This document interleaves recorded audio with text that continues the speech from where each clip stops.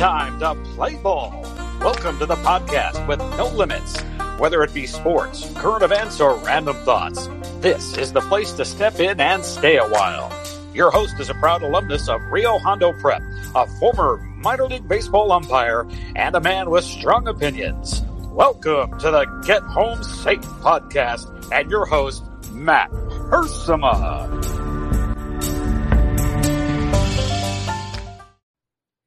Hey guys, and welcome to another episode of Get Home Safe. It is Friday, July 24th, 2020. I've been saying 2020 a long time now. I can't remember if I mix it up. 2020, 2020. Anyway, I'm going to try to start calling it 2020 because I think we'll all remember 2020, that's for sure.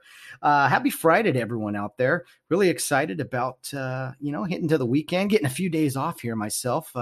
Got some plans that I'll tell you guys about on Monday, I think. But for now, it's Friday. We're here. Thank you for joining us, whatever time you're listening to it. A big show today. We have on the program Michael Frayne, who is a college football referee, a white hat, a referee at the college football Division III level in NCAA. He has some aspirations to climb to the Division I level. He's kind of one of the virtual crew members or guy, he'll talk all about it, how the college football officiating world works, of course, and how you're kind of a supplemental guy. You're on a crew, but there's a long process and everything. We've had an opportunity to work a few games together. So he's going to talk about what it's like officiating football at the college level out here in California. He's originally from Chicago. So we're going to talk some Chicago sports as well. What the differences are, California, what it's like being a non-California resident or growing up here or anything. He also works for Disney as a software engineer. So for those of you guys like me who have these like the ESPN app where you get all these updates on your phone about breaking news and stuff. Well, Michael actually has a hand in that. He helps with all that kind of stuff. So you're going to meet the man behind the update, we'll say, the man behind the all those app features and everything. Michael Frayne coming up here shortly.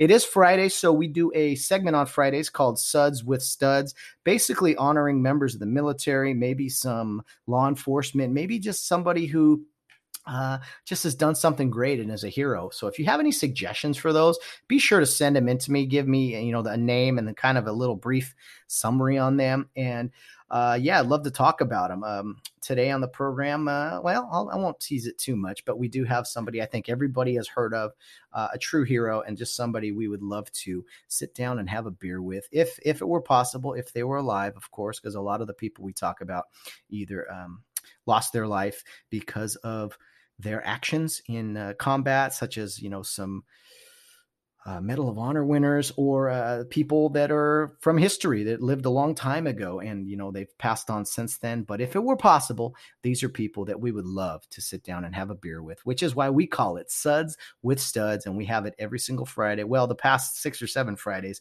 we've been doing, but we love it. We're going to continue to do it. And I think you guys will really enjoy today's segment of Suds with Studs coming up here shortly, right before the interview with Michael Frayne.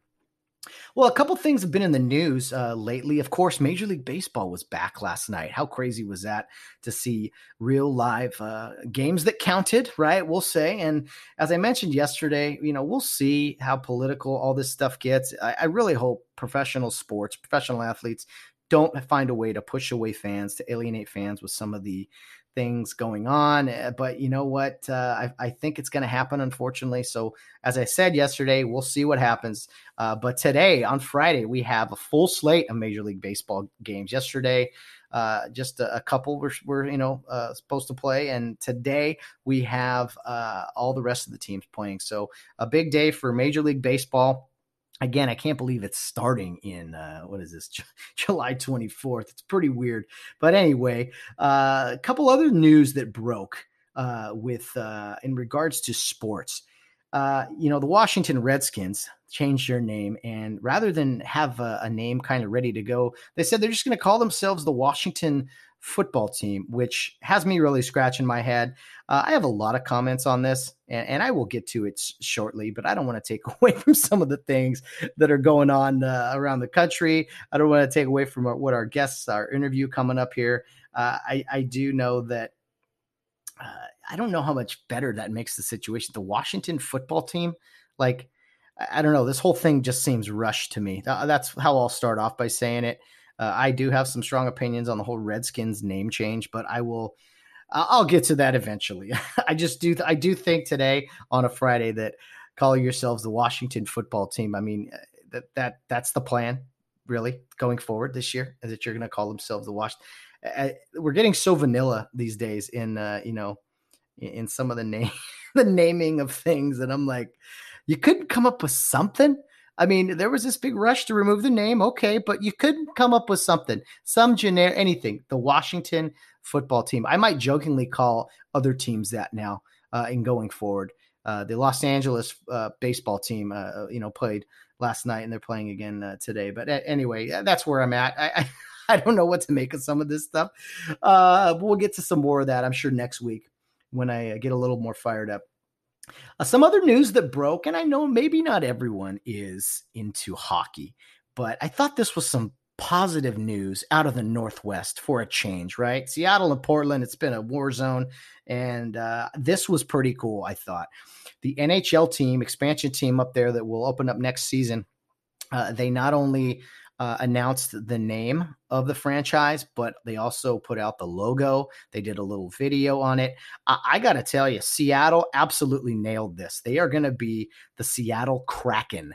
I think it's a great name. It's very fitting of kind of the city there on the water.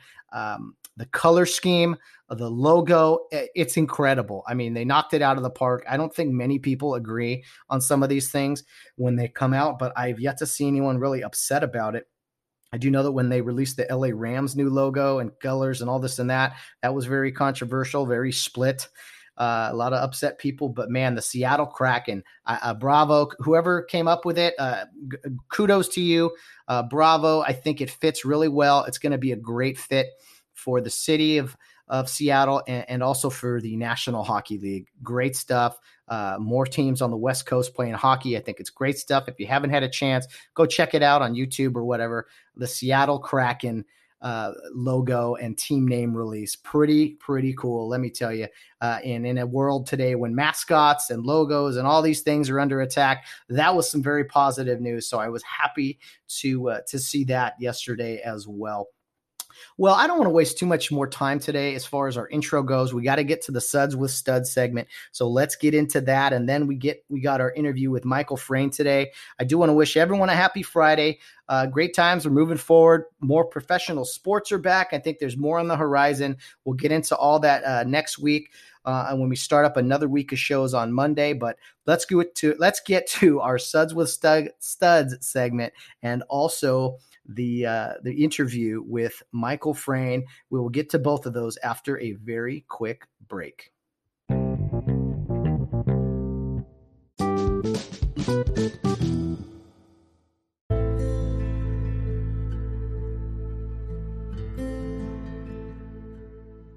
Well, on Fridays, we have been doing a weekly segment called Suds with Studs.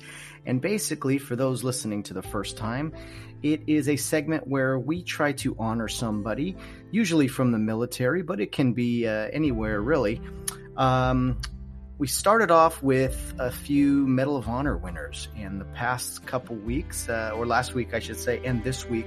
They're not Medal of Honor winners, but they are quite impressive people, we'll say.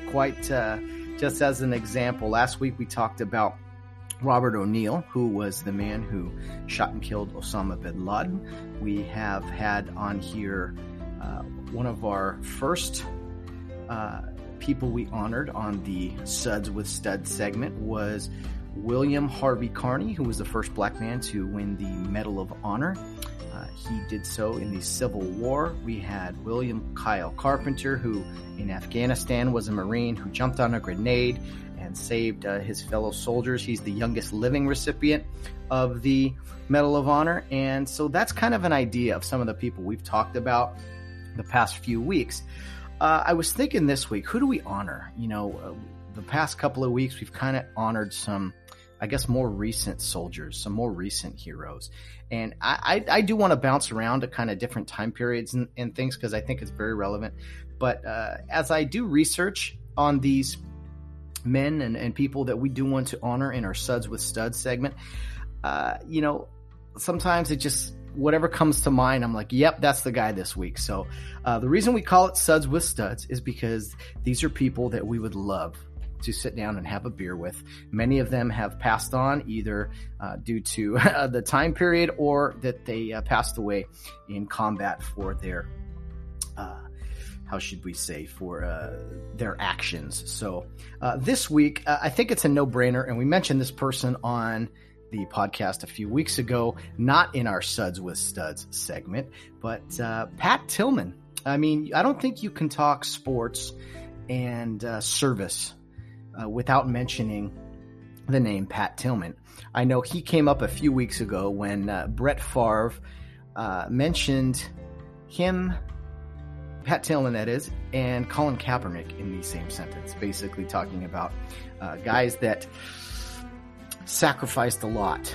Well, as I said then, and I'll say again, Colin Kaepernick could not hold the helmet of Pat Tillman. And Pat Tillman is a brave warrior, somebody who sacrificed millions of dollars, literally, to join the armed forces and fight the war on terrorism. And unfortunately, he lost his life in doing so. I think many people know his story, but I think it's worth mentioning as we've done this segment the past couple of weeks, our Suds with Studs segment.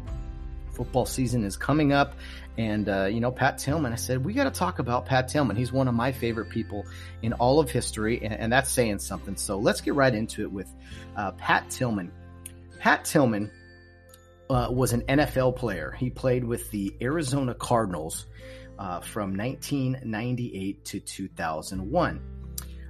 He gave up playing in the NFL. He was people wanted him. The teams wanted to sign him. The Cardinals and there was offers on the table to have a new contract, to be extended, and to make a few $1 million.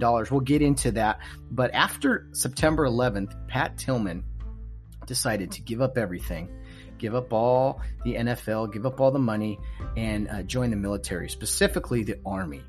And, we'll get into that here with our story, but Pat Tillman joined the Army, served admirably, and was killed in action a few years later. Reports, it came out in reports that it was friendly fire. I don't think that takes away at all from what happened. And Pat Tillman, his service, his giving up of the NFL career and going into a career of service, I don't think there is the fact that he was killed by friendly fire, that should not change anything or any viewpoint of him.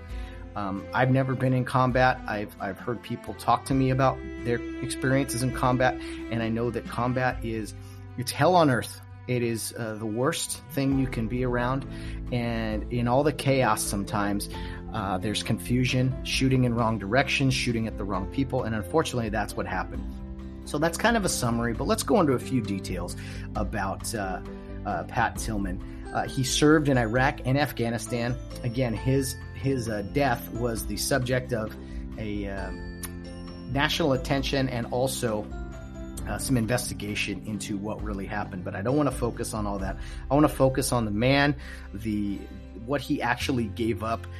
It's just incredible. It's so inspiring to me, and someone who I remember 9/11 like it was yesterday. And I was 16 years old, a junior in high school, and we all thought when that hit that, man, this is Pearl Harbor. We're all going to end up drafted and be serving in the military here in a couple years. That was our thought. And the U.S. did not have to go to a draft because there was plenty of men and women like Pat Tillman who were willing to step forward and fight evil and fight terrorism. So here are a few things about Mr. Pat Tillman. He's actually born in California, Northern California guy. He played college football at Arizona State. And Pat Tillman was one of those guys. I would think he's kind of like one of my kind of guys, a guy that maybe a little undersized. He was, don't get me wrong, he was above and beyond the athlete I ever was. But he was my type of player, I should say. A guy that kind of was all drive, all motor. I mean, a very intelligent guy, someone who excelled in the classroom, graduated rather quickly from Arizona State. He actually secured the last scholarship on the Arizona State program. He played in a Rose Bowl with Arizona State in 1997, I believe, the 96 season. Forgive me if I'm wrong there. I believe that's what I read. Anyway, he was the Pac-10 back then, Defensive Player of the Year. He academically was just outstanding. Excelled in the classroom. Just a true leader. He played safety in college. In the NFL draft, he was drafted by the Arizona Cardinals. And he was one of those late round picks, kind of in the late 200s, that probably is just a guy that, okay, you got to fight for the position. And excuse me, I misspoke. He was actually a linebacker. He was an undersized linebacker in college. He made the move to safety in the NFL and was just an absolute effort guy that was tough-nosed, hard-nosed, just always in the middle of things, always making tackles. He finished. I think he had over 300 tackles in his 4-year NFL career. He played in like 10 of his first 16 games as a rookie. So just an absolute effort guy. I do know that the Rams at one point, St. Louis Rams back then, were offering him a pretty good deal at one point. I believe it was somewhere around $9 million. And out of loyalty to the Cardinals, he turned it down, took a little less money to stay close to home in Arizona. Anyway, after the September 11th attack, he played out that season, the remaining games in the 2001 season. He turned down a contract offer from the Arizona Cardinals that would have paid him $3.6 million over 3 years, and he enlisted in the United States Army. So that in itself right there is enough for Pat Tillman to be a hero. The fact that he felt such a deep desire to leave this football life and join the United States Army because he knew the military was going to be out there trying to make the world a better place. And anyway, Pat and his brother actually enlisted in the Army. They completed the Ranger program in late 2002 and served in Iraq. A couple tours, I believe. Let's see here. I don't want to misspeak on anything here. But let's see. So it was 2002, and then unfortunately, April 22nd, 2004, Pat Tillman was killed in Afghanistan. And it's unfortunate that these patrols basically got separated. They ambushed and separated. It was dark, I believe, and they weren't sure where the enemy was. They were getting fired upon. There was just some confusion, nothing intentional, of course, but unfortunately, Pat Tillman was killed April 22nd, 2004. And, he was a hero before even he stepped into the Middle East in the combat, just from stepping away, and then to end up giving his life. And unfortunately, it was a very tragic situation. All deaths are, but it's very tragic the way he was killed. And, a lot of people wanted to go into the news and talk about exactly what happened. But, we don't want to focus too much on that. We want to focus on Pat Tillman, the man. I know he's a hero to many people. He's probably the most famous Arizona Cardinal. I know there's a statue of him outside the place where the Cardinals play, University of Phoenix Stadium in Glendale, Arizona. I know the Sun Devils, Arizona State Sun Devils, they pay a lot of tributes to him.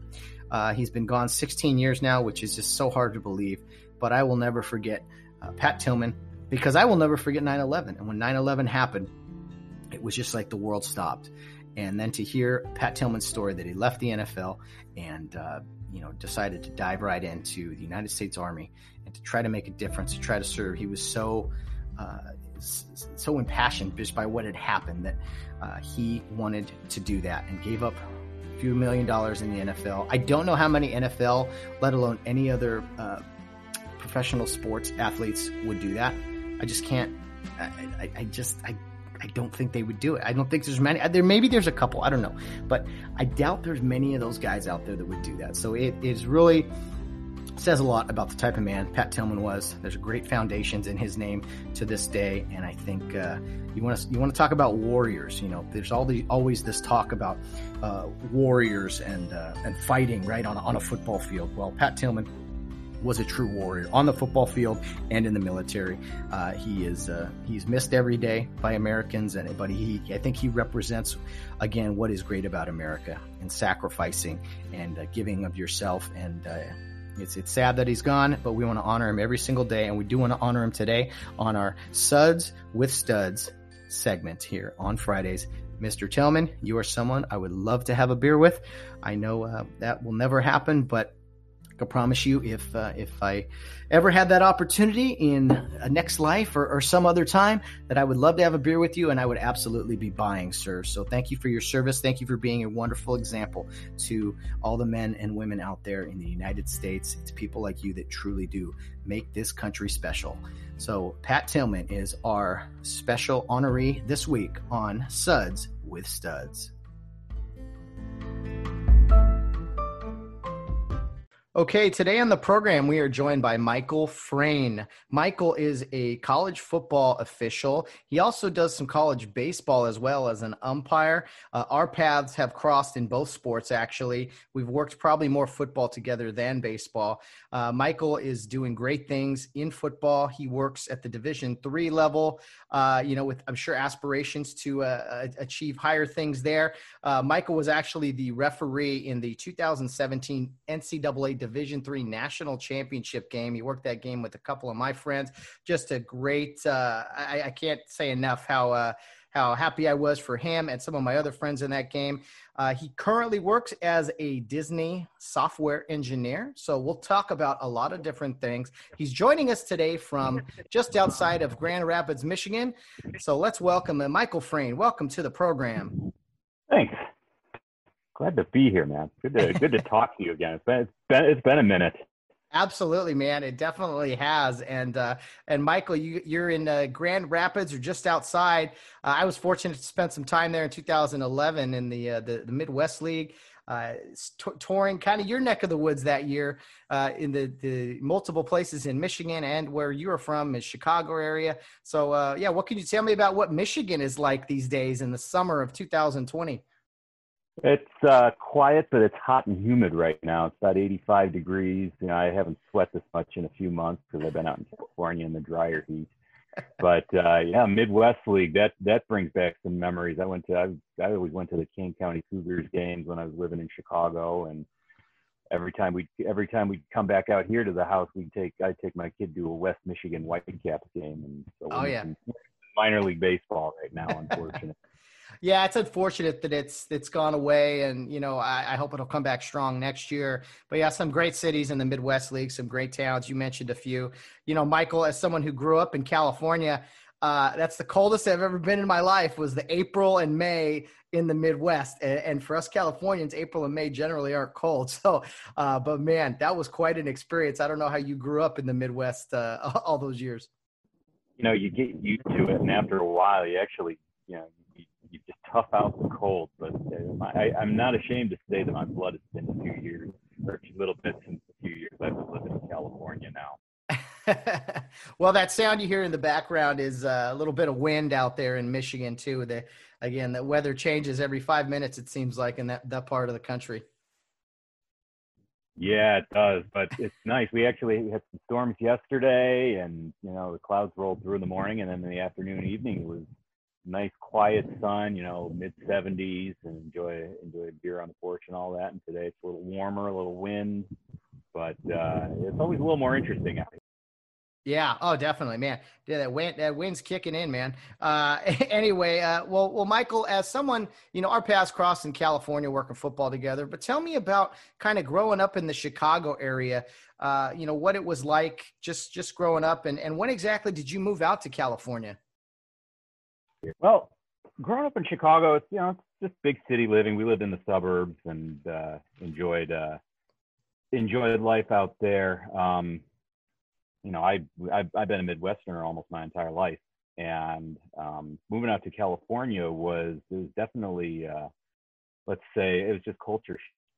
We actually, my wife and I decided in 2012, after we got married, we were going to move to California, and it was not for a job. It wasn't for any other reason other than we just wanted to have an adventure. And so one of her aunts actually suggested when we get married that we adhere to the 500-mile rule, which is you move 500 miles away from any immediate family and you figure out how to be married. So my wife suggested California, and I had no good reason not to go with that. So we bought a new car, threw our stuff in a moving van, and then went into storage. And we took a month and we road tripped from Chicago to LA. And whereabouts in LA did you guys move to? We ended up settling in Woodland Hills, okay. And we didn't even have an apartment in mind. We actually rolled into town and just went apartment hunting for 2 days, and we found a place that worked in Woodland Hills and lived there for a couple of years. And then we moved to Simi Valley because we liked being able to be in the LA area, but not to deal with all the taxes and stuff in LA County. And Simi Valley is right over the hill. We still get all the benefits of LA, but without, paying quite that much.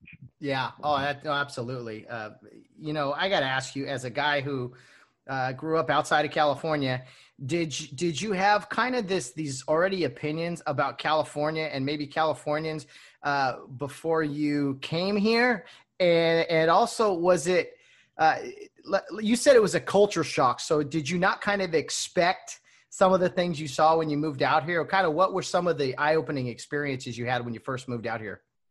I always thought about and I always dreamed about living in a place where you didn't have to bundle up in December and January because it was too cold out. So I really enjoyed it. We got out there in like late October, early November, and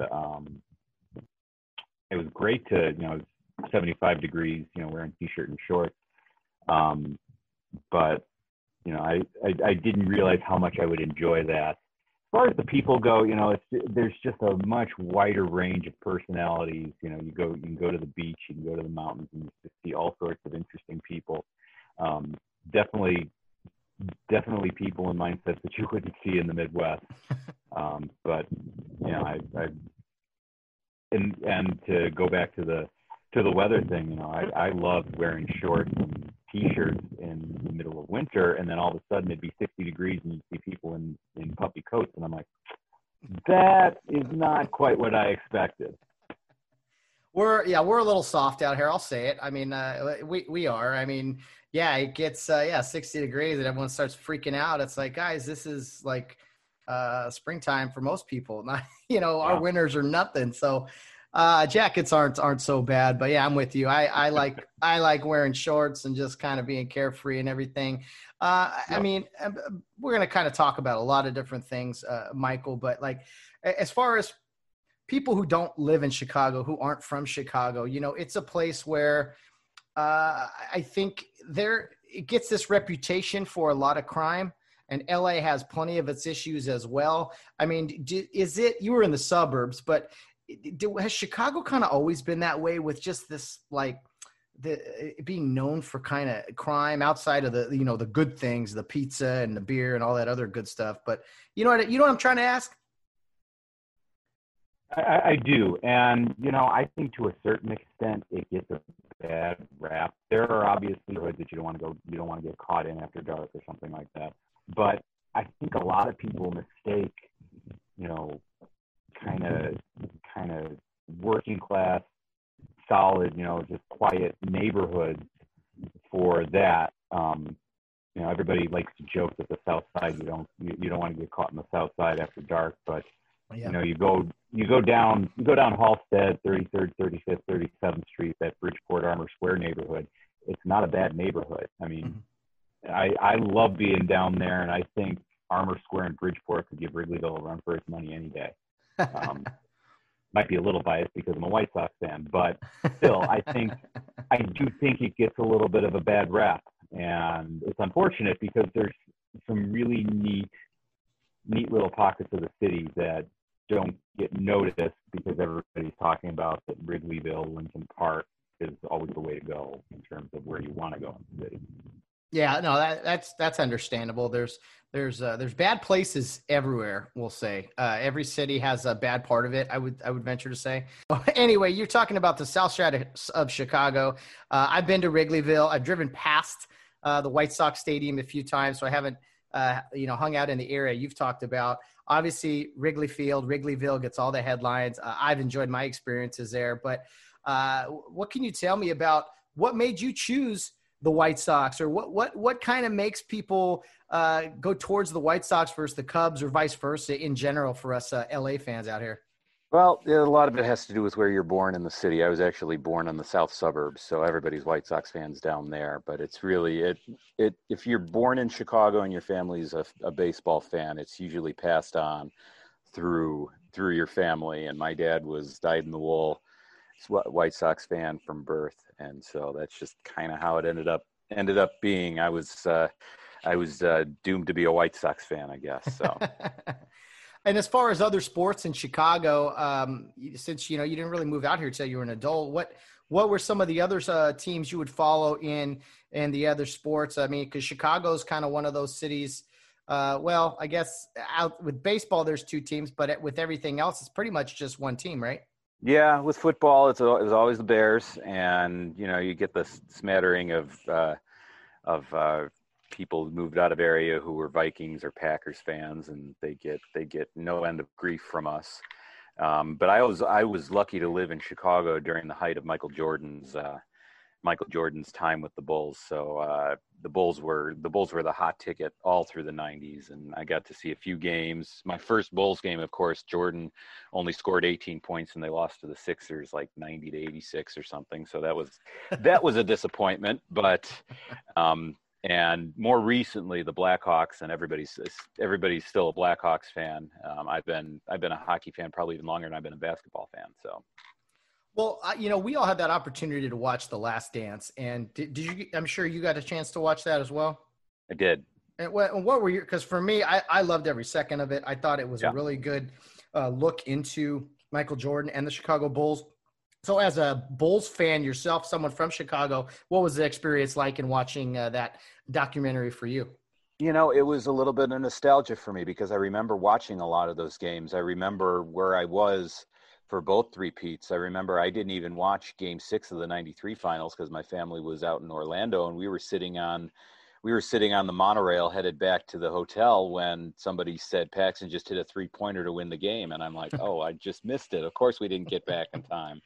But I saw the 98 finals, and I remember sitting in the living room watching the game, and just the whole, it was nice to relive that part of my childhood. And, not too much really surprised me because you hear the stories, you read, the deep dive articles that come out every so often. And I read books like The Jordan Rules and, other books that Chicago Tribune and Chicago Sun-Times columnists had put out throughout the years regarding that. So not too much was new material, but it was nice to take that trip down memory lane. As someone from a great sports city like Chicago, and I'm speaking from a Californian here, great fans in Chicago for all their sports. They really are. What can you tell me, and speak freely, about your take, having lived here, on LA fans? And I know there's a lot of LA fans from maybe other places around the country and everything, but what are your general thoughts on what LA sports fans are like out here? I feel like it depends on the sport. LA sports fans, Dodgers there's all sorts of diehard Dodgers fans, and there's not really a divide between, at least I haven't seen, between Dodgers fans and Angels fans. Angels fans are all down in Orange County. You don't see a lot of them up here, but everybody up here is a Dodgers fan, and I like the passion they have for the team. And I love going to Dodger Stadium to watch games too. It's a historic place, and like I said, for all the sports, everybody's got a different view. Basketball, you can tell there's a very specific divide between the Lakers and Clippers fans. And, the Lakers fans, they love the Hollywood. They love the glitz and glamour. I mean, the lighting scheme in Staples Center is different for Lakers games than it is for Clippers games. So, and then Clippers fans, I almost feel like Clippers and Kings fans are kind of similar in that they've had success, but they're the Rodney Dangerfield types. They don't get any respect type deal. I do think it's a Laker town overall, Mm-hmm. and I think the Dodgers are probably a very close second. And outside of that, all the other teams kind of mix in together. I'm a big Los Angeles Rams fan, but there's not many LA football team fans here, or as many as there are in most cities. Take Chicago, for instance, because there's so many transplants here, but also NFL it wasn't here for 27 years or whatever it is. So Right. I understand people rooting for other teams from all over the place. But I mean, can you imagine, Michael, I mean, not having, say Chicago, for instance, just there not being NFL in that city for 20 something years?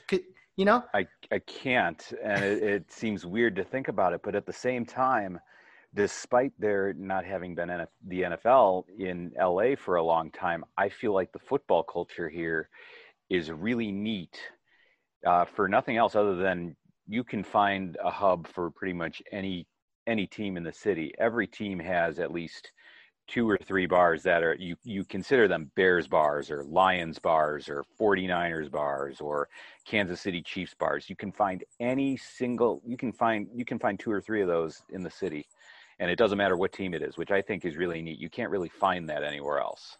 That is very true. That is something that is very unique in LA. There's many reasons for it, of course, but it is a uniqueness to it. I hope that over time, maybe there's a bigger fan following of the LA Rams, but who knows? We'll see what happens. I will say, as a hockey guy, you've been around the sport and watched it probably closer than I have over your lifetime. But I've definitely branched out and watched a lot more LA Kings hockey probably the past 10, 15 years than I did my first 15 years or 20 years of life or whatever.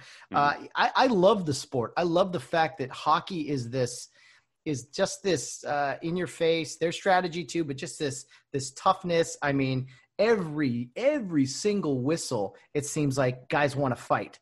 And referees have to break it up. I mean, what are your general thoughts on hockey and why you love it so much?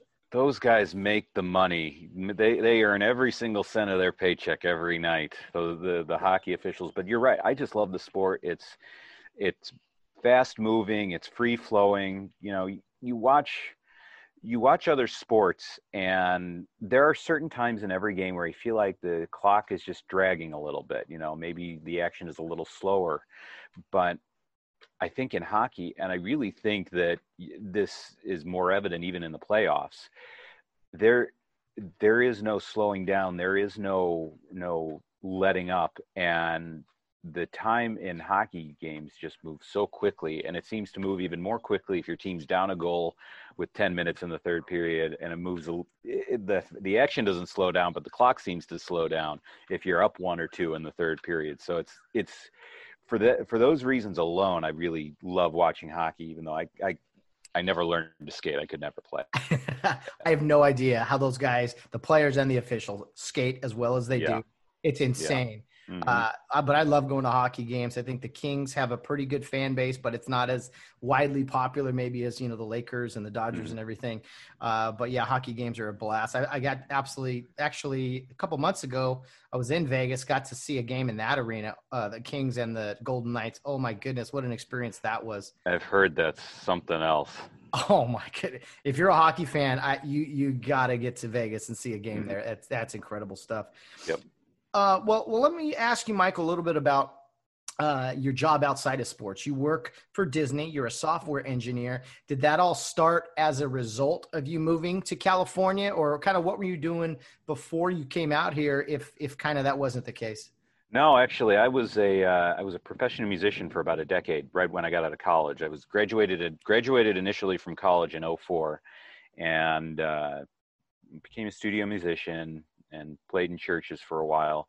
And then about 2009, I decided I wanted to go back to school. I realized that music wasn't going to pay the bills forever, and it was starting to become a grind. So I went back to school and went to Loyola Chicago, studied physics and math, and got really involved in the computer side of things there. And when my wife and I moved to LA in 2012, I started looking for jobs in the computer sector. And worked a couple of different places. Got a little more experience just in the corporate side of things. And in 2014, I was hired by Huddle, which you and I both know it's a big sports video platform, and worked for them for a little while, for almost 3.5 years actually. And in March of 2017, I ended up getting a job. I was pointed in the direction of Disney by a colleague of mine who lived in Virginia. And he said, they're looking for software engineers. I can give your name to this guy I know really well. And so he did that, and I applied, and he actually worked for ESPN. This was before Disney kind of brought all of their software products under one platform. So I was actually hired initially by ESPN to work on their iOS app, and I did that. And then Disney kind of brought their products all under a single umbrella. I started working with more of their software products. Now I'm a iOS software engineer for ESPN app, the ABC app, basically all of their online TV apps that you can download and watch whatever you want on there. So when I get my ESPN updates to my phone with the little magic ringtone, you had something to do with that? Is that what you're telling me? That is exactly what I'm telling you. Wow. Well, you know what? I think there's a lot of people listening now that are like, oh man, that's the guy. He pushes the buttons. He makes all that magic happen. And see, we're learning stuff here as we talk to our guests. That is outstanding. I got to come up with a nice title for your episode now. ESPN Magic Man or something. I don't know. Fantastic. Well, a couple questions. First of all, okay, so you went to Loyola Chicago as when you went back to school. Where did you go to school previously? I went to Clark College, which is a small D3 now NAIA school in Dubuque, Iowa. Okay. There's three Catholic colleges there. There's two Catholic colleges and one Presbyterian college there that kind of comprise that system. It's Loras College and University of Dubuque. And I went to Clark, and I enjoyed my time there. I love Dubuque. I love going back to visit. Don't know that I could ever live there, but it's a great town to go to school in, for sure. Awesome. And so, and then my other question was, you talked about being a musician. What instrument was your line of work in?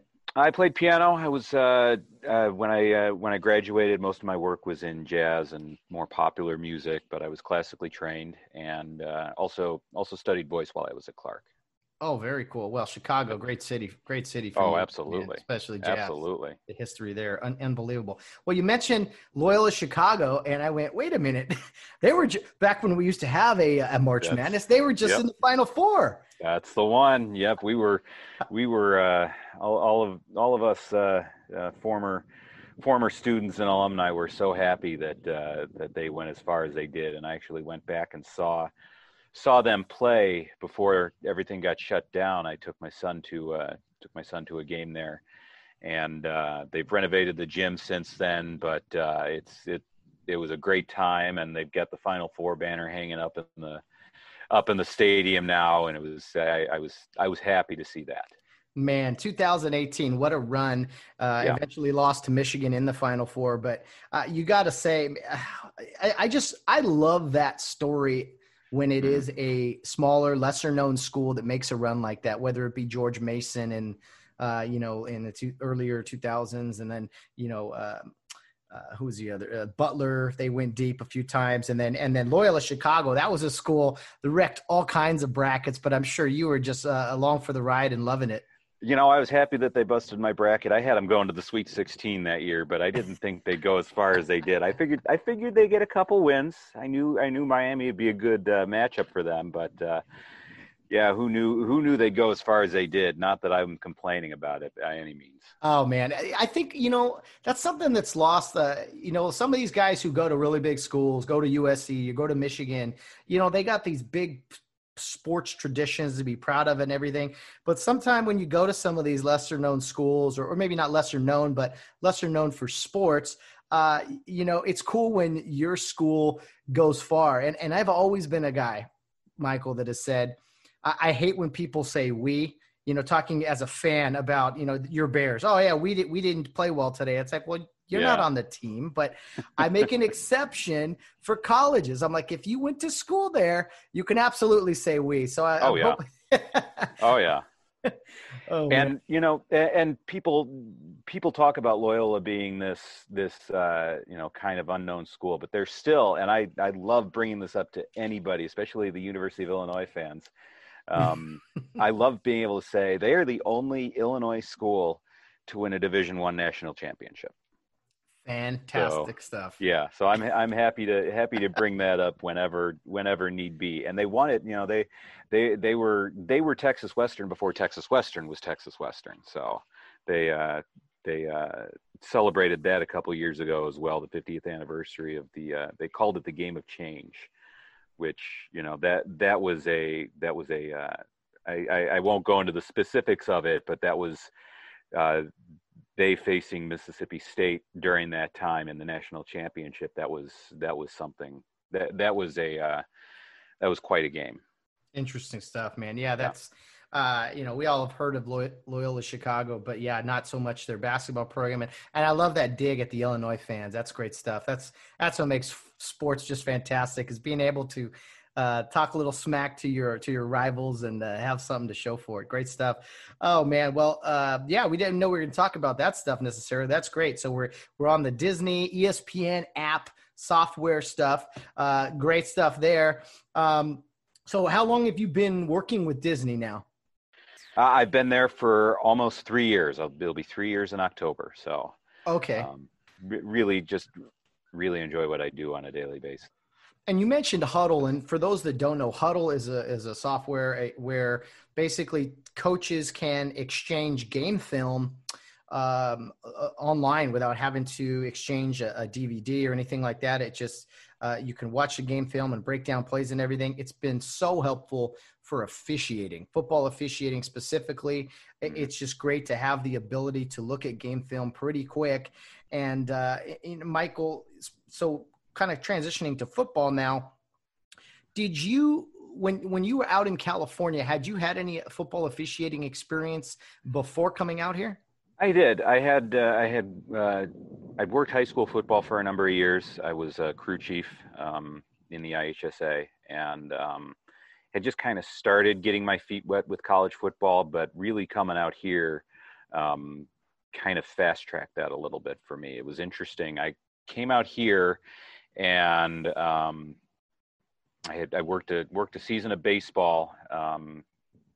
We came out right after the football, right at the tail end of football season. So I didn't really get involved in it until the next spring, but I went to an officiating camp, Camp Oxy I think it was hosted at East LA College that year. And I just wanted to get some snaps in. I hadn't had live snaps in about 6 or 7 months at that point. And this guy comes down, starts a conversation. He says, "I like the way you look. Here, give me a call. We'll get you involved with the NFL scouting program." And I had no idea who this guy was. Hands me his card. It's Judson Howard, a replay official in the Mountain West Conference, who's now one of my close mentors. And that interaction, along with meeting other people, kind of really fast tracked my entry in college in general. Yeah, you've excelled in college football and really, progressed quickly and achieved a lot of great things. The first time I remember working with you, we were at Santa Monica Community College, day game. It was a hot day, but Yep. when you go into work with new officials, I try to tell this to my non-referee friends. I'm like, when you go to work with new guys you've never met before, you have no idea what to expect, nothing at all. And it's kind of a nervous type feeling, but you also got to be loose enough to be like, you know what, whatever happens, I got to be me. We got to try to coexist and work together. But I can honestly say that day was a very pleasant experience for me because I knew one other guy in the crew, I think. We got together, we worked the ball game. And kind of when you're just starting out in community college, that's kind of how it is. You're just working with a new group of 6 guys every single Saturday that you generally don't know. So kind of tell me what that experience has been like, Michael, starting out and just like working with guys that you've never met before, but you got to go excel on the field with. you're all there. You may not know them, but you're all working toward a common goal. And in the case of football games, you're there to make sure that you turn the next 3 hours into something resembling a football game. Carl Cheffers actually gave me that idea for a pregame once upon a time. He said, "How are we going to go into this event and turn it into a football game?" And you want to go out there. You go out there with the principle of charity. You assume everybody is on at a certain level. You discuss the fundamentals. What do you need to make sure happens during the course of a day? And then you go out there and you work your game. And you go out there, work hard, have fun. If you mess things up, things happen. But at the end of the day, you just have to bear in mind you're all out there for that one specific purpose, to turn what you're doing into a football game. That's very well said. I mean, that's something that I think some guys get a little too in depth, maybe a little too carried away, and they forget that, hey, this is a football game. That this is all this is. Like, slow down, settle down. And so, what can you speak on, Michael? Okay, you're generally a white hat, if not all the time, the referee, the head guy, the crew chief. And what can you talk to me about that fine line of being prepared, being detailed, but maybe occasionally overdoing it, over-prepared? I've heard guys in the NFL talk about that. They say, yeah, we talked too much about something and then we neglected other things, or, we prepared too much in one way and so we weren't relaxed. But at the same time, you got to have some foundation and some structure to maybe a pregame and what you're doing, right? So what can you tell me about kind of both of those lines and crossing over them? Well, you're right. And there's the possibility that you can over-prepare in certain ways. You don't necessarily, you want to talk about certain things. You want to talk about the fundamentals, and you want to discuss to make sure that, hey, we're going to cover A, B, and C. But really where you can get into the over-preparedness is getting tunnel vision on a specific topic. You can discuss a play at length. You can review a video clip of a play at length. And all of a sudden you've spent 30 minutes on this one specific and potentially not necessarily, feasible scenario that may or may not happen during your game, whereas you've neglected 4 other fundamentals that you only need a couple minutes to touch on, but at the same time need to be touched on. All of a sudden, if you've neglected that, then you may have neglected the most important part of your pregame. But at the same time, like I said, especially working in college football, you assume that your colleagues have a certain standard that they've already met. So we don't have to go and reinvent the wheel with every single pregame. We don't have to say, okay, well, this is where you stand for this play. This is where you stand for this play. This is what you do on this play.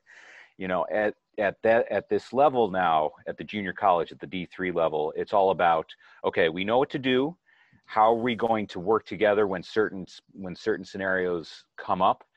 And what are we going to do to fine tune our actions to mesh with the rest of the crew?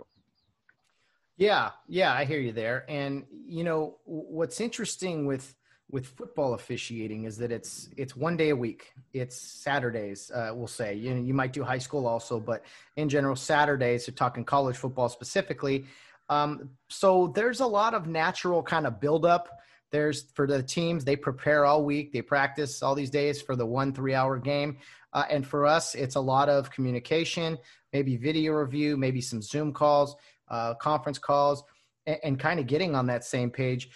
You talked about working with new guys, but you and I both progressed to a level where we were then on crews where you're working with generally the same guys every week. So how is your approach different maybe with pregame and running a crew when you are working with the same guys for 8, 9, 10 weeks versus when you're working with new guys when you're just getting started?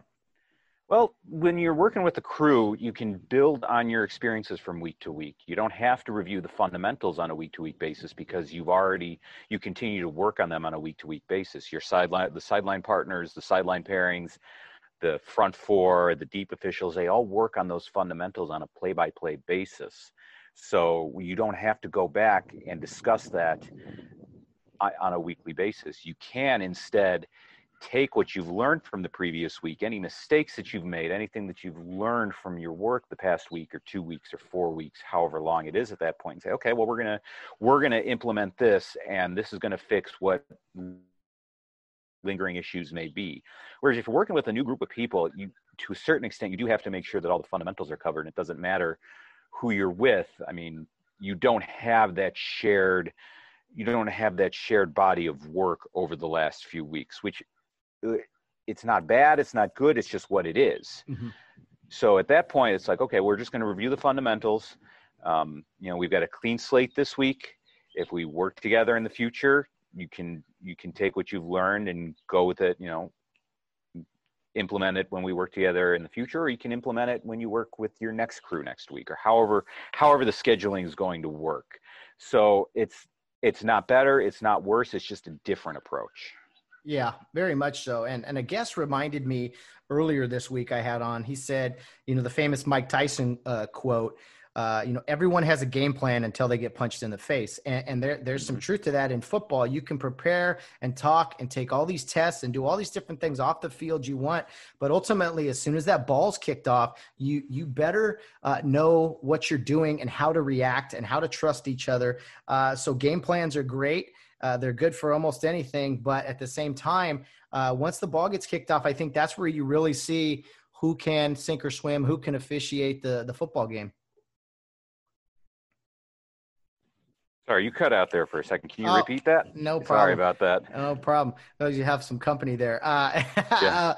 Mike Tyson with the whole, getting punched in the face. You can have a game plan until you get punched in the face. But in general, once the football is kicked off, that is where you really see if officials can really work the game, because it's no longer taking a test or talking about the game. We now have to physically go work the game. Yeah, you do have to go work the game, and that's a good way of putting it. And they tell us in every single clinic, in every single meeting we go to, these mechanics are written as a good starting point. These put you in position to see what you need to see to work your best game. So ultimately, they've written these mechanics in mind with the ability to go and work a college football game with 6 other qualified individuals. And you don't have to worry. In theory, you shouldn't have to worry about that. You'll know where your sideline partner is looking, where the deep officials are looking. It's really, and this is the ideal, at least I strive for, is that pregame meeting is now going to fill in the little gaps, the when in doubts, the what happens if this happens, where are you looking if this happens? Because obviously football is not a game that's played on the page, it's played on the field. Yes, I think some people forget that, but ultimately, I think the most people involved do understand that concept. Well, Michael, in 2017, you, among some of our colleagues, had a tremendous opportunity, a great honor to work the Division III National Championship game. You currently work, or where we kind of worked some more, is in the SCIAC, which is the Division III football conference out in California. So you were selected among our other peers to work the NCAA Division III National Championship football game in 2017. Just tell me about that experience from getting the phone call to flying out there with the guys to working the game, what that whole concept was like. I remember watching it and just being so proud of you guys, but tell our listeners kind of what it was all like working a game at the highest level of the current, of a championship caliber of the level that you were working at the time. It was, let me tell you, it was an excellent experience. And the whole week, I was advised by many people, take it in as much as you can because it'll be over before you know it. And we got the call the Wednesday of the semifinals. So we had about a week and a half to prepare, and we were very lucky. The crew that was selected was the crew that worked up at Linfield for a first round game. And we were informed after the fact that we had received a perfect score from our video evaluator. And that never happened in the SCIAC. That very rarely happens in the playoffs in general. So our supervisor, didn't want to instill any false hope, but said, hey, you might want to clear your schedule in mid-December. So it ultimately did happen. I remember I got the call. I was actually I had just started at ESPN, and I got the call from our supervisor as I was getting off the train into downtown LA. And first person I called after I got off the phone with him, I called my wife and said, I guess I'm going to Virginia in a week. But the whole experience was just, it was amazing. You know, I'm very lucky out here as well that I have so many mentors and colleagues that are just willing to talk. I know I called 3 or 4 different referees and just picked their brain on various subjects. You know, how do you work a championship game? You know, what we were very lucky. We were the second crew in conference history to be selected for the championship game. So I called the referee who worked it back in 2011 and said, okay, logistics, what should I expect? And that was very helpful because I got a chance to, you know, kind of know what was coming. And to a certain extent, you know, the logistics for 17 matched his experience, which was good. And then flying out to Salem, Virginia is a long trip. I took a Wednesday night red eye, so I was a little tired waking up on Thursday. Thankfully, I got a good night's sleep Thursday night going into Friday. But the crew was just the crew was just fantastic as well. They I love talking about it with them still to this day because it was an amazing experience from beginning to end, even though it was a little cold out there that weekend. Yeah, and a couple of my friends, I believe, were on that game. I mean, Danny Vargas was the umpire. Mm-hmm. He is one of the best umpires I've ever worked with, and just a guy I love working with because you know how it is. It's fun to bust each other's chops and just stay loose, have a good time. J.C. Holt, very good friend of mine. It was great to see him get selected for that. So those are just a few of the names, but to see you on the, you know, you reporting the penalties and everything, it was very surreal for all of us watching. We're like, man, this is the Southern California crew working this game. This is pretty awesome. And yeah, it's not the college football national championship, big playoff, you know, that they put on now with the big SEC schools and everything. But every level of football has a championship, and every level of college football has a national championship. So it had to just be a tremendous honor It was, and you know, I still think back about it. I loved everything about that weekend, and you know, we still reminisce. Danny Vargas, actually, we still give him crap because he had the first flag of the game, not until the second quarter, and we didn't hear the commentary until we got to the restaurant we went to that night. Replayed the game on ESPN. I think we actually asked them to turn it on, but we heard the sound, and we didn't know it at the time. But the announcer was actually remarking on the poor condition of Danny's flag. So we to this day we still give him grief about that. That's right. They zoomed in on it and everything. They're like, really? This is a flag you got? Like, it was hilarious. I remember texting him and giving him so much grief for that stuff too. But it was just a great time, and it was over far too quickly, but those things usually are, I find.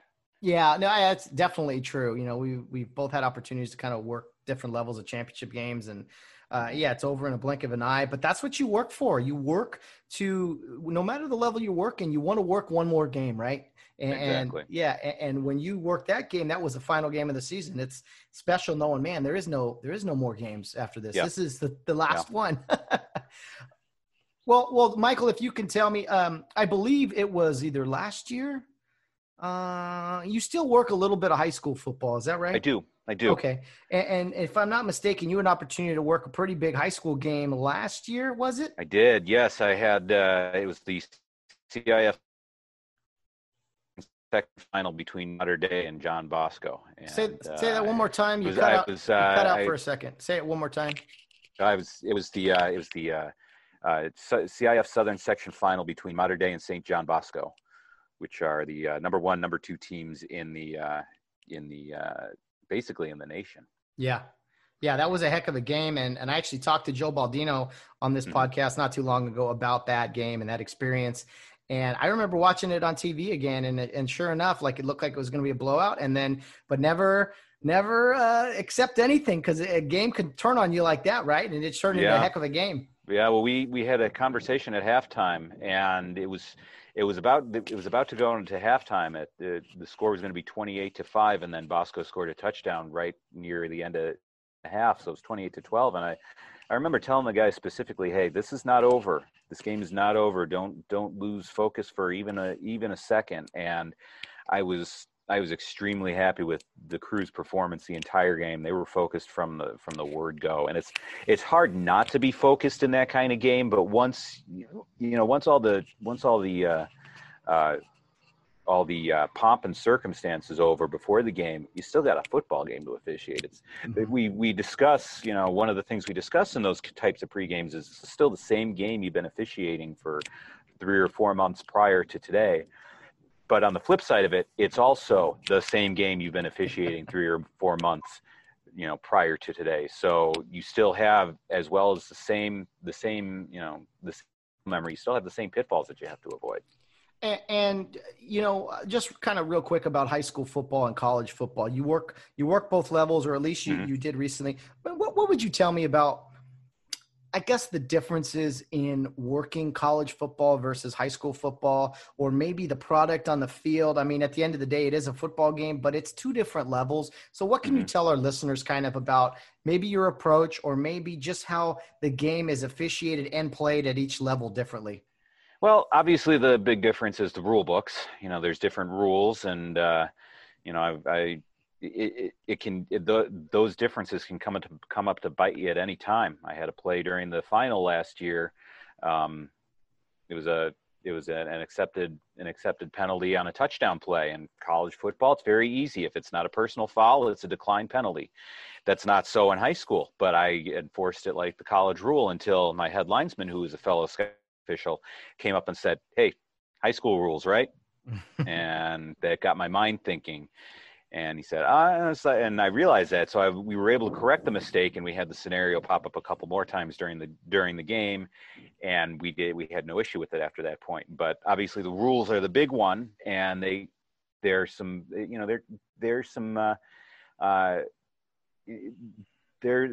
interesting differences between it. It's not just the obvious differences as well. There can be some detailed differences in there.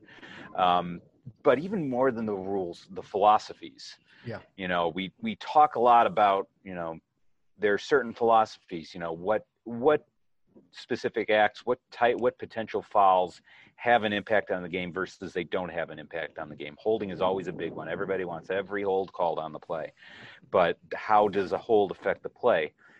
Potential acts of holding are going to affect plays in high school differently than college, because there's more physical presence, presumably in college. The strategies are different. So you need to tailor your philosophies appropriately. And also with high school officials, we've started to get to the point where we want to teach them a little bit more about philosophies, but we generally find that high school officials, because they may not be as experienced as some college officials, take a longer time to grasp the idea of a philosophy, a when in doubt, if this then that type of mentality. But I think especially in the last 2 or 3 years, we've gotten a better job about teaching our high school officials whether or not they want to go to the next level, or if they want to stick with high school football. We've done a good job of teaching them, okay, this is why we want this called, and this is why we would, in certain situations, we would not want this called. Yeah, I think it's the same with like high school players and college players. You're working, it's 2 different type of people, 2 different level of skill, we'll say. And in high school, you're trying to work on some basics for sure. And there's really good high school officials. There's really good college officials. Like it varies in the type of people that you work with. I think football is unique in the sense that you work 2 different levels on back-to-back days, at least for guys like you and me. When I was working football anyway, you work your Friday night high school game, you turn right around and you work either a Division III or a JC or whatever level you're working. You work a college game the next day. So you got to know both rules. But at the same time, I like the challenge because just working 1 game a week, I don't know, that's kind of boring to me. So getting to work more is great. I agree. And I feel like, the Friday game, the high school game, to me is just as important as a Saturday game, but for me, it also serves as a very good warm-up because it's usually pretty good football. Mm-hmm. And it also gives me the opportunity, if I'm tweaking my mechanics somehow, to maybe implement in a high school game and decide, okay, well, that didn't work, or it did work. I'm going to try this on Saturday as well. So it can be a proving ground for things like that as well. Oh, absolutely. And Michael, I know you're a guy who has always had goals and aspirations. And kind of as we wrap up our football talk here, I mean, what are some of the things you see yourself doing in the future? You're still working at the SCIAC level for the Division III conference out here in California, but I know you're currently in Michigan, in the Grand Rapids area, maybe just for a short time. But where do you see yourself taking the football officiating career? Ultimately, I'd like to I'd like to work, Division I football. I'm developmental in the COC, which is the Missouri Valley, the MAC, and the Big Ten conglomerate. But I'd like to work Division I football. I'd like to have the big game on Saturdays. The NFL is also an aspiration for me, but when you get to that level, it's just as much luck and who's watching you when as it is, hard work. So because that pyramid gets ever narrower toward the top. So, if all I were to do were work Division I football, if all I were ever to do was work Division III football, I would still be happy. But my goals are to work the quote unquote the big time. Oh, absolutely. And those are great goals to have. I mean, I think there's dreams, there's goals, there's everything in between. I think we got to have those things. Otherwise, what pushes us, what drives us. And, I think you always got to be happy where you're at, but you always got to want to maybe get to that next level too. And some people, they're happy where they're at too. So, well, Michael, just kind of talking about another sport that you do is baseball. I do baseball. I guess I'm more of a baseball guy, which is weird to say because I absolutely love football. I love everything about it. But I've done more baseball over the years, obviously because there's more games available too. So what can you tell me about your experience in umpiring baseball, kind of when that started and, what it's been like for you over the years? Well, baseball's actually where I got my start even before football. I went to, I got home from college, my first year of college. And I didn't necessarily want to get the fast food or the soda fountain, 4 hours a night job. Even though I still did that, I wanted something, little more interesting. And I just found I went to a baseball game one day and I looked like the umpires were just having a blast. They really seemed to enjoy what they were doing. They were working hard. I'm like, I bet I could do that. So I called up the umpire in chief of the local Little League in town, and he needed umpires. So he got me set up. I bought a shirt and some protective gear and some pants and did like 30 or 40 youth games that year and went back to school the next fall with some decent beer money and kind of awakened something in me. I actually, I ended up doing like intramural basketball as well. And that officiating bug going for me. But I always stuck with baseball. I ended up moving up to the high school level. I went to pro school in 2005. And it's always been a part of me. And in fact, it's helped it's helped me in other sports as well.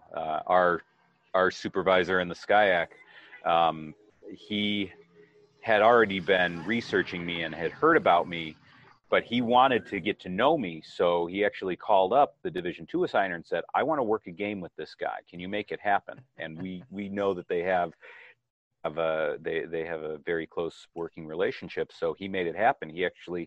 The supervisor called me up about 2 weeks after my first kid was born and said, I need you to go here today or tomorrow, or it was a last minute replacement. And I saw his number pop up, and I had just gotten hired by him. So I already knew it's like, this is not a guy that you say no to, or you'll never work for him again. So I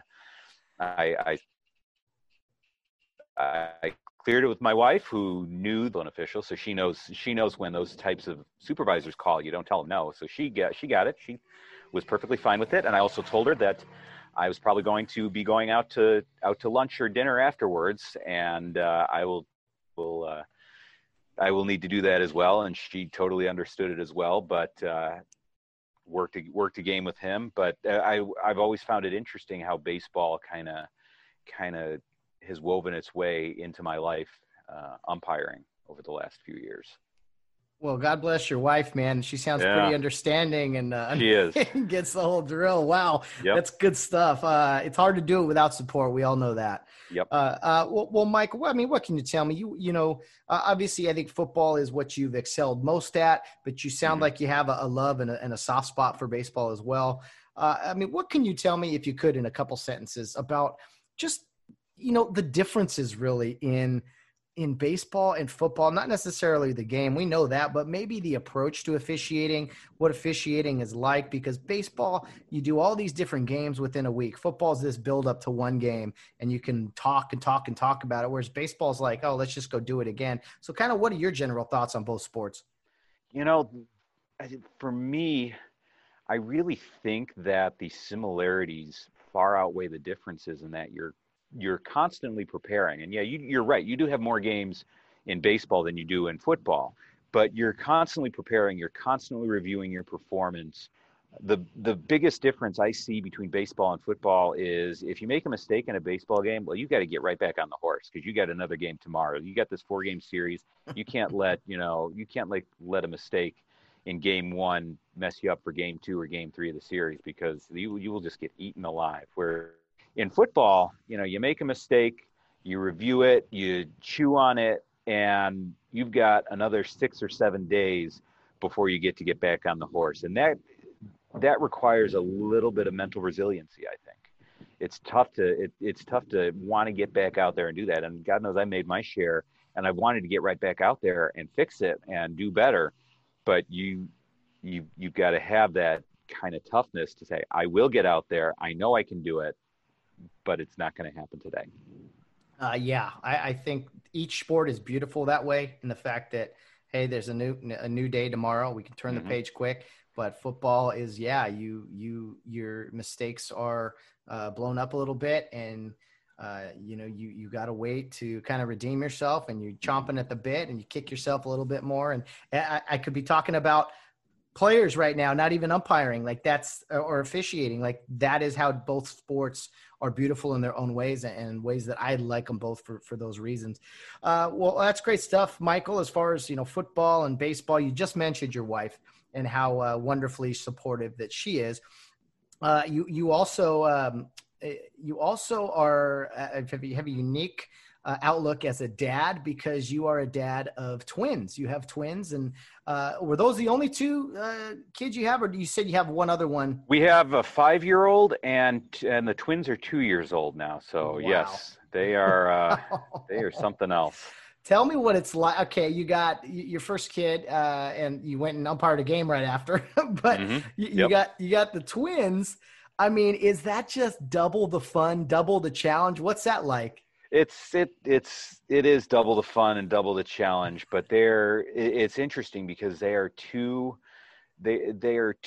extremely different people. You know, one of them is very quiet, reserved, and the other one just goes up to anybody and says hello. So just their mindsets as well. And it can be tough because you get one of them settled and the other one needs something, and it can get exhausting real fast. But we're also very lucky in that a good big brother who helps out with things. So it's not problematic to help him, ask him to do something, to ask him to do something if you're getting pulled in 3 or 4 different directions. So it's going to be a fun ride. I know that with those ages, especially too, 5 and then 2 twins at 2. Oh man, you got your hands full, both of you guys, and you mix in some time there to officiate sports still, which I think is great. I love your Instagram posts with your, the kids and your dad of boys and dad of twins, all those hashtags and everything. Just a great stuff. Michael, it sounds like things are going really well for you in officiating. You got the great family life. You guys are bouncing around kind of Michigan and California. What are some of your thoughts for the future? Do you think you're going to stay out in Michigan? You're going to kind of be there part-time? What are your thoughts on kind of where you're going to live over the next few years? We're still trying to figure all this out. The school thing is kind of our biggest issue right now. And, with the changes in California, we're not sure, how that's going to work. But we're just, at this point, we're just taking it one day at a time. We love being in California. We love being near our family in Michigan. You're right in saying that I consider myself blessed in all the things that are happening, especially during the last few months of this pandemic. We've been very lucky in that we've been able to make the best of it with all sorts of hiking, going to visit family, going to just try to maintain as much normalcy as possible while still trying to stay as safe as possible. And, I think we'll, the best I can say is we'll just see what happens. Yeah, that's it, right? Have the game plan, have the pregame, but then let's kick the ball off and see what happens. I like it. Good stuff. Well, Michael, kind of in closing, you mentioned it a little bit there. We've been in just this unprecedented times, whether it be the lockdown, whether it be all the protests, all the negativity, I call a lot of it like hypocrisy and just it's just this whole year's been one big mess. Mm-hmm. Right. I mean, do you have any general thoughts on kind of just how crazy times are, current events? And if you don't want to speak in anything, I totally get it. But if anything else, just how things have been different for you guys, if you kind of don't want to touch on some of those topics, just how things have been like during this pandemic and lockdown for you, and just your general thoughts for 2020, I'll say. Well, if nothing else, being such a techie, I'm always on apps. I'm always watching the news and watching the media and watching social media. And if nothing else, I have been able to more readily remind myself and teach myself to not worry about that. I've found myself on social media far less. I don't watch the news hardly as often. I actually spend a lot more time with my family and a lot more time with my kids, and kind of engaged with them and not on a device or on social media. And I've noticed, and my wife has noticed the same thing. We are happier people when we're not engaging with that. So we've made it kind of a point to just say, hey, we're not gonna get on Twitter. We're not going to get on Facebook because it's just going to make us angry. And lo and behold, we go sit out on the porch, have a nice tea, talk about the day, and ignore the phones. And we're so much better off for it. So, between that and all the hiking we've done, my wife, my son, and I, we probably individually each logged about 130 miles in the last 4 months. So, getting outside, getting outdoors, enjoying the days whenever we can. That between those two things, I think that's what I've found has affected me, at least positively, during these last few months. Well, that's refreshing to hear. I think you are, leading the charge into some very good ideas there about maybe turning things off. I think if we turn some things off, we could get away from it all a little bit. Yep. Oh, absolutely. And there was baseball on last night, so you can't go wrong with that. I finally got to watch the White Sox on national TV for the first time in a year and a half. So how about that? Isn't that weird, man? Here we are in July. It's so crazy. Hey, what do you think of the no fans thing? You got to do what you got to do, and everybody has their own risk tolerance. And if that's what it's going to take to get things back to quote unquote normal. Okay, we've got games on. We're starting to kind of get that camel's nose in the tent. If that's what it takes, then that's what it takes. What's pretty crazy for sports fans? We've been putting all this energy and not being able to watch anything for a long time now. You know what? In a couple weeks here, we're gonna have a little bit of everything going on. How about that? Isn't that crazy? Looking forward to it. I mean, we got opening day on Thursday. We've got hockey and NBA basketball starting in a week after that. I'm looking forward to it. Just a surplus, man. And one final thing, Michael, with you being a football official, I don't know what the football season is going to look like for you here upcoming. I did hear recently that the CIF made a decision for high school sports. I think they're not going to start till January as far as football goes. I've heard junior college talk about the springtime. I haven't heard anything on the Division III or anything. We don't have to get into the details necessarily, but I do know for football officials, it's going to be a challenging season, we'll say, with all these changes. Don't you agree? I think it will be for sure, but you know what? At the end of the day, it's still the same game that we've been officiating for college football for 150 years now. So, we just got to take it one day at a time and come prepared. Yeah. Whenever kickoff is, you guys will be ready. I know that. Yep. You guys carry yourselves right, and you'll be ready for anything. Well, Michael, thank you so much for coming on. I think we all learned a little something about each other, and definitely every time my ESPN app goes off now, I'm going to think of you. I know that for certain. All right. Keep up the good work, man. My best to the family, and good luck with everything down the road. Absolutely. Thanks, Smith. Thanks for having me on, Matt. I really appreciate it. Have a good one. You too.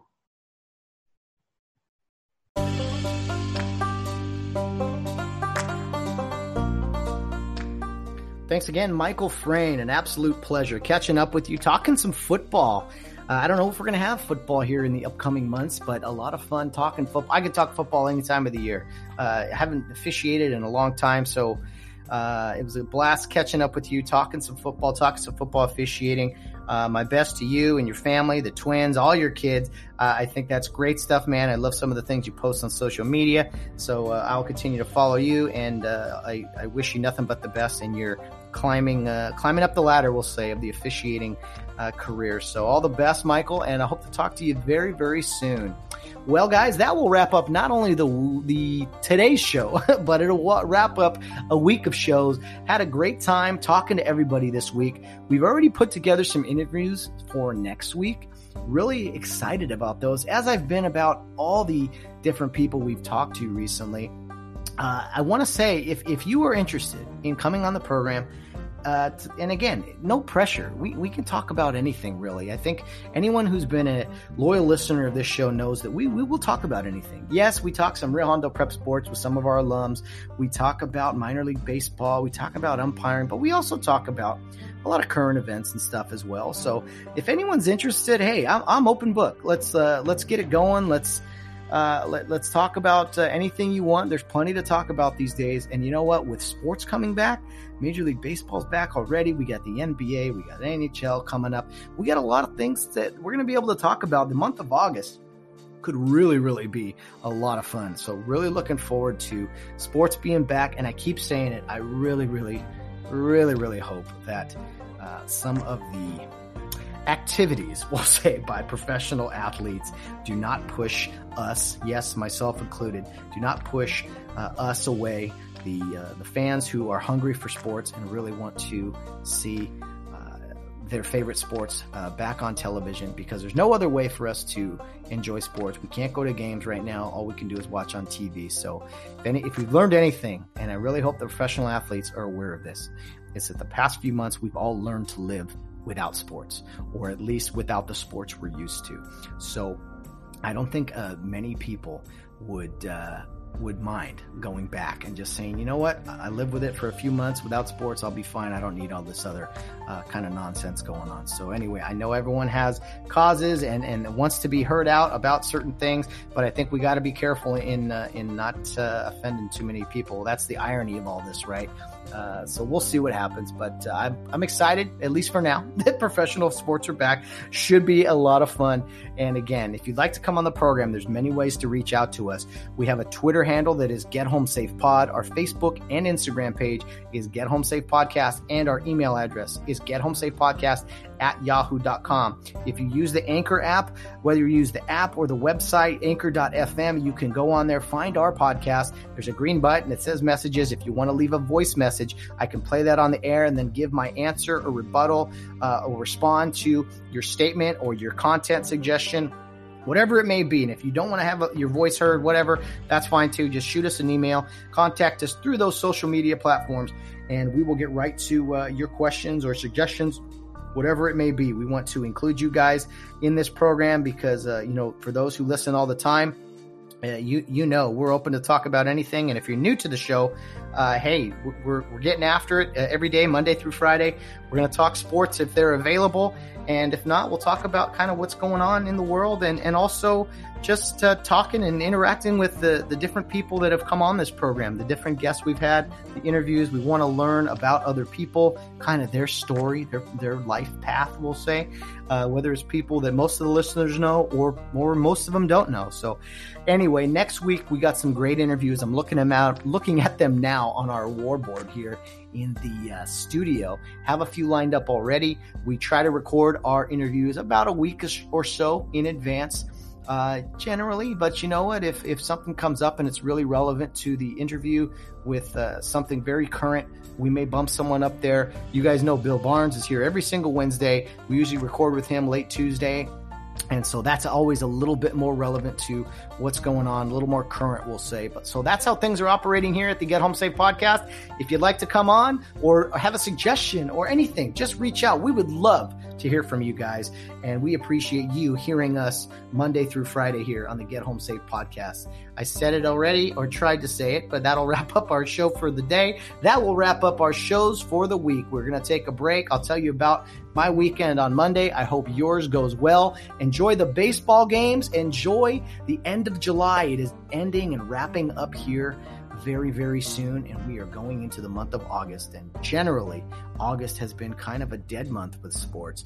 But you know what? In 2020, we are going to have an absolute surplus. I'm looking forward to it. Looking forward to being back with you guys on Monday. But until then, guys, no matter what you're doing, whether you're out on the town or around in third base, get home safe.